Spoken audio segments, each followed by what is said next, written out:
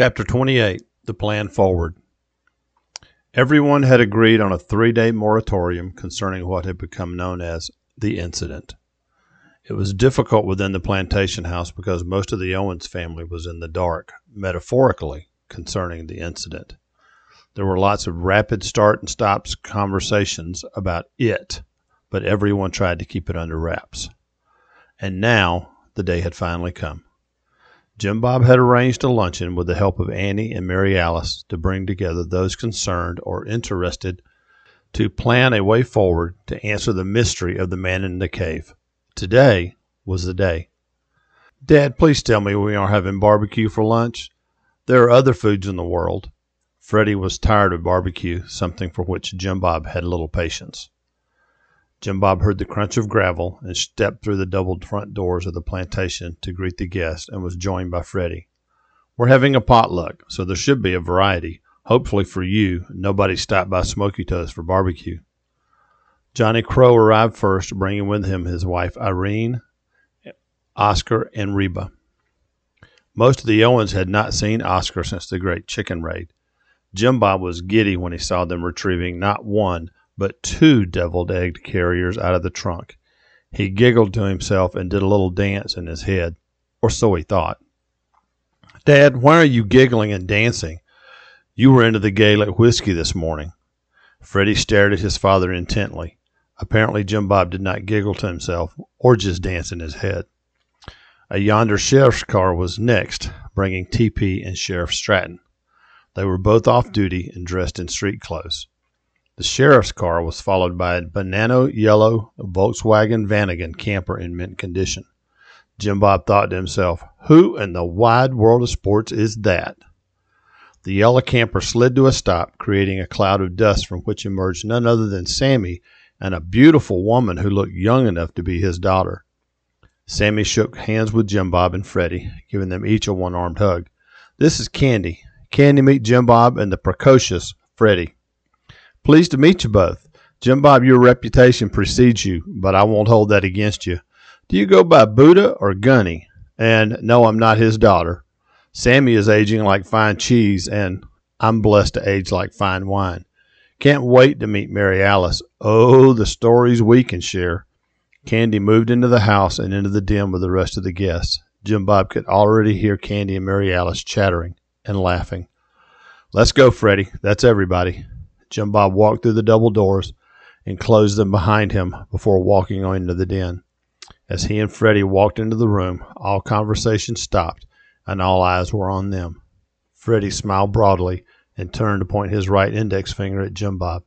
The room erupted with laughter. The den sectional had been configured into a circle with breaks on each side. Coffee tables had been arranged in front of the sectionals for eating. Various dishes of food had been spread on the side tables around the periphery of the room. Tubbs rose, cleared his throat, and offered a prayer before the festivities began. Sheriff Stratton was standing near Jim Bob and called out a suggestion as everyone seemed to be waiting for instructions. "I'd suggest Freddie and Lilly get food first so they can finish eating and begin to tell us their story while the rest of us finish eating.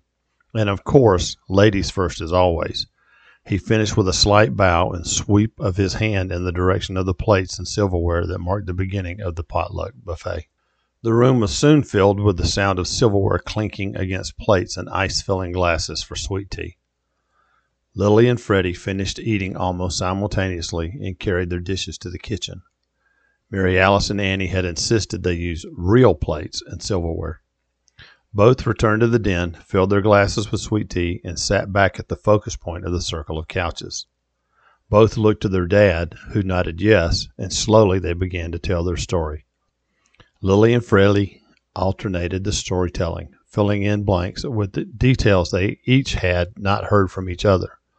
After an hour or so, they wound down their story, and everyone had cleared away their dishes and refreshed their beverages. Freddie looked at Lilly, who nodded, and then scanned the room as he talked. "We know there are a lot of questions.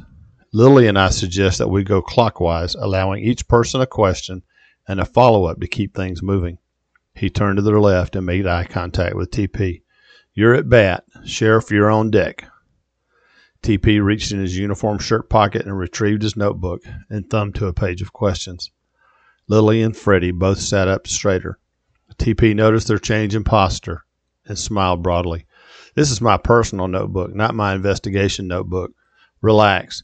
Close your eyes and tell me what you smelled and heard in the caves as best you can. The only sound was the hiss of the air conditioning. Lilly and Freddie closed their eyes, breathed in and out deeply, and let their thoughts take them back to the cave. At one point, they both shivered as if cold, and then they opened their eyes with a loud exhale to relax again. Freddie was first. It was not dank as I would expect. It was dark, but there was no odor of decay, mold, or mildew. There was a constant sound of dripping water, and when the fire was low, I could faintly hear the sound of flowing or trickling water. At sundown, the smells of the forest floor settled into the cave. I think the wood we found was pine from the smell the fire gave off. He finished and turned to Lilly. TP was quickly writing down notes in his notebook. The only sound in the room other than Freddie and Lilly talking was TP scribbling furiously to keep up as they talked. Lilly shifted nervously under the silent gaze of all the adults in the room. She ran her forefinger under her nose as if to scratch an itch, shifted in her seat, and turned to face TP. I wear essential oils, so I didn't smell much. Even when I found the skeleton, there was no noticeable smell. There was a constant sound of dripping water, but it was distance. The bats I saw on the ceiling of one part of the cave were squeaking, but the squeaking was stationary. That leads me to believe they were on the ceiling and not flying.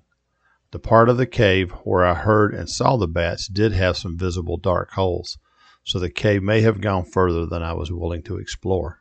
Freddie leaned forward to look past Lilly at TP. That was an interesting question. Curious. What drew you to ask that? Freddie furrowed his brow in anticipation of TP's answer. TP finished writing, scanned the group, and then turned his gaze to the group. That was one of the first questions that popped in my head when we'd figured out y'all were in a cave. I wanted to get a feel for what you were feeling, seeing, and hearing. Maybe I was trying to put myself in your place. Are y'all going to write or journal about your experience? There were squeaks of movement from the leather couches, and then Sammy, Jim Bob, and TP spoke simultaneously. If you don't write it down, it didn't happen. The group looked from one to the other in astonishment. They teach that at the Law Enforcement Academy, Sheriff Stratton offered dryly. Navy training, Sammy interjected, glancing at Jim Bob, who nodded in agreement. Freddie and Lilly reached under their chairs and held hardback journals aloft. Lily's journal was covered with bright flowers. Freddie's journal was brown leather colored. With that, let's continue. Sheriff Stratton pulled his notebook from his pocket, licked his finger, and leafed through some pages before starting. Going to have to do an incident report on all this. However, those details can wait till later. I'm a bit of a prepper, so I'm curious what you might change about the loadout of your backpacks after all of this. Sheriff Stratton always saw things pragmatically. Lilly and Freddie consulted their journals. Each scribbled a few notes, and then Lilly started. I need to put together some type of medical kit. Lilly hesitated, casting a quick glance at Freddie. If Freddie hadn't brought one, we might have been in trouble. I'll also need to pack in some bank line and a good knife like Freddie's. He won't get grief from me again for what he packs. She smiled at Freddie with her pen poised to write whatever he said. Jim Bob had pulled his duct tape note card holder from his left rear pocket. This sounded like a Christmas list for Lilly and Freddie. I've been through my list a couple of times. A cave presents a unique set of circumstances. The only thing I need to add is a couple or three 5mm 55-gallon trash bags. They wouldn't have been of use this time, but I can think of multiple uses in other environments. Miss Reba, you're next. Freddie faced her direction and prepared to write down her words because she always seemed to be full of God's wisdom.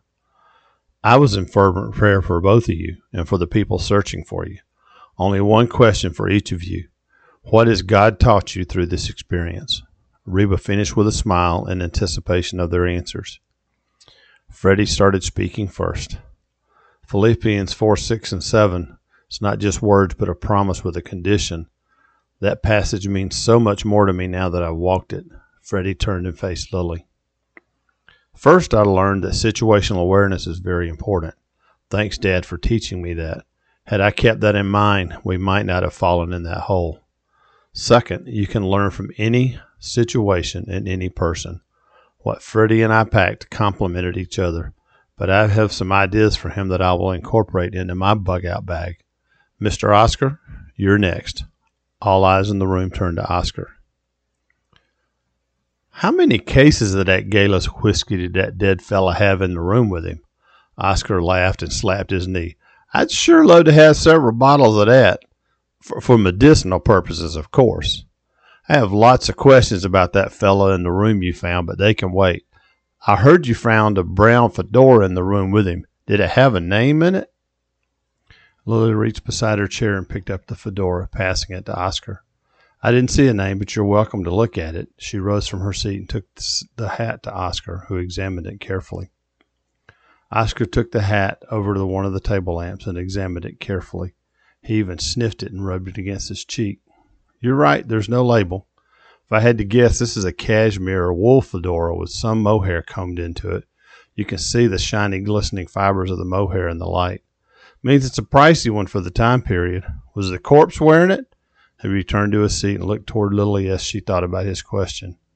No, sir, he wasn't wearing it. It was on top of a storage cabinet near the body and the gun. She shivered to think about being back with the skeletal corpse. Oscar rubbed his chin. You can see I'm captivated by the identity of this guy. Try something for me.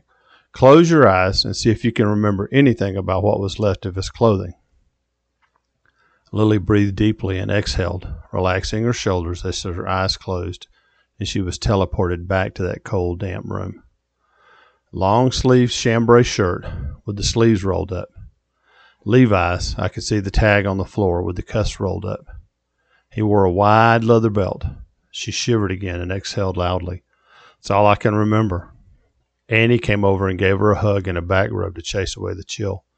That's great, Lilly. I probably wouldn't have remembered that much. What you thinking, Oscar? I think the fella you found didn't belong to this hat. He stood from his chair and returned the hat to Lilly. Cashmere and mohair don't go with Levi's and chambray shirt. That hat and gun belonged to somebody else. Maybe the person who pulled the trigger. Sheriff, what's the statute of limitations on homicide? That's easy. There's no statute of limitations on murder. We'll need to get a forensics team in that room at some point. Lilly will need your DNA and fingerprints for elimination, but that can wait. Sheriff Stratton made a note in his notebook of all that Lilly had just shared. Keep the fedora. Any DNA will be long gone by now. Who knows? The original owner of that hat may no longer be alive. Reba, Oscar, we invited y'all because you've been a member of the community longer than any of us, and that may be what we need to solve this mystery. Oscar coughed, laughed, and stood to his feet. Y'all invited us because we're 2 days older than dirt and we know everybody? Now I need to go see a man about a dog. Somebody point me to the nearest lavatory. And this fancy house, I know you ain't got an outhouse. Tubbs stood and led Oscar out of the den to the restroom. Jim Bob made a beeline for Sammy and cupped his elbow in his hand to lead him out of the den and into the dining room. Sammy started to protest. Hold it, shipmate. Don't be steering me into trouble. I need help with something. Follow me to my office and there'll be a treat for you. Come on now, Sammy. That's a good boy. Jim Bob sweet-talked Sammy to follow him to his office. Once there, Jim Bob opened the hidden beverage closet and directed Sammy to get an even dozen shot glasses and a tray if he could find one. Jim Bob sat down behind the big desk and pulled a wooden crate of Gaelic Irish whiskey from under the desk. He stood and sat the crate of 8 unopened bottles on the desk, just as Sammy returned with the tray. Jim Bob pulled the one open bottle from the crate and filled one of the shot glasses with whiskey and handed it to Sammy.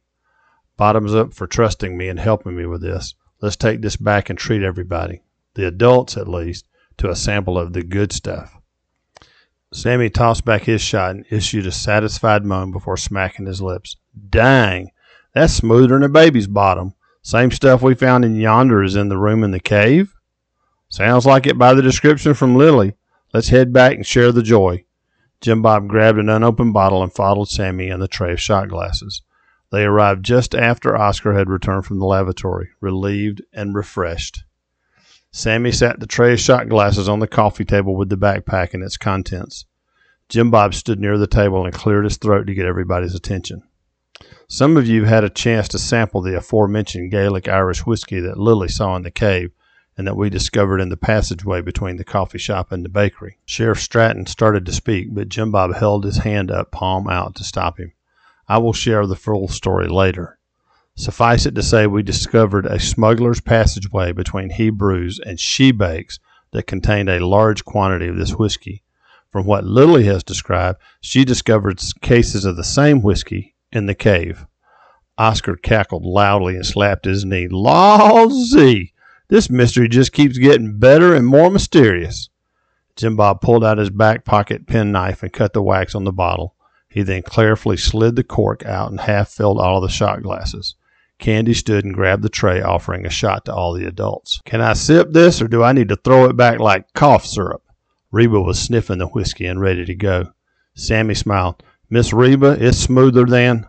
Well, you can sip it and savor it. She'll go down like silk.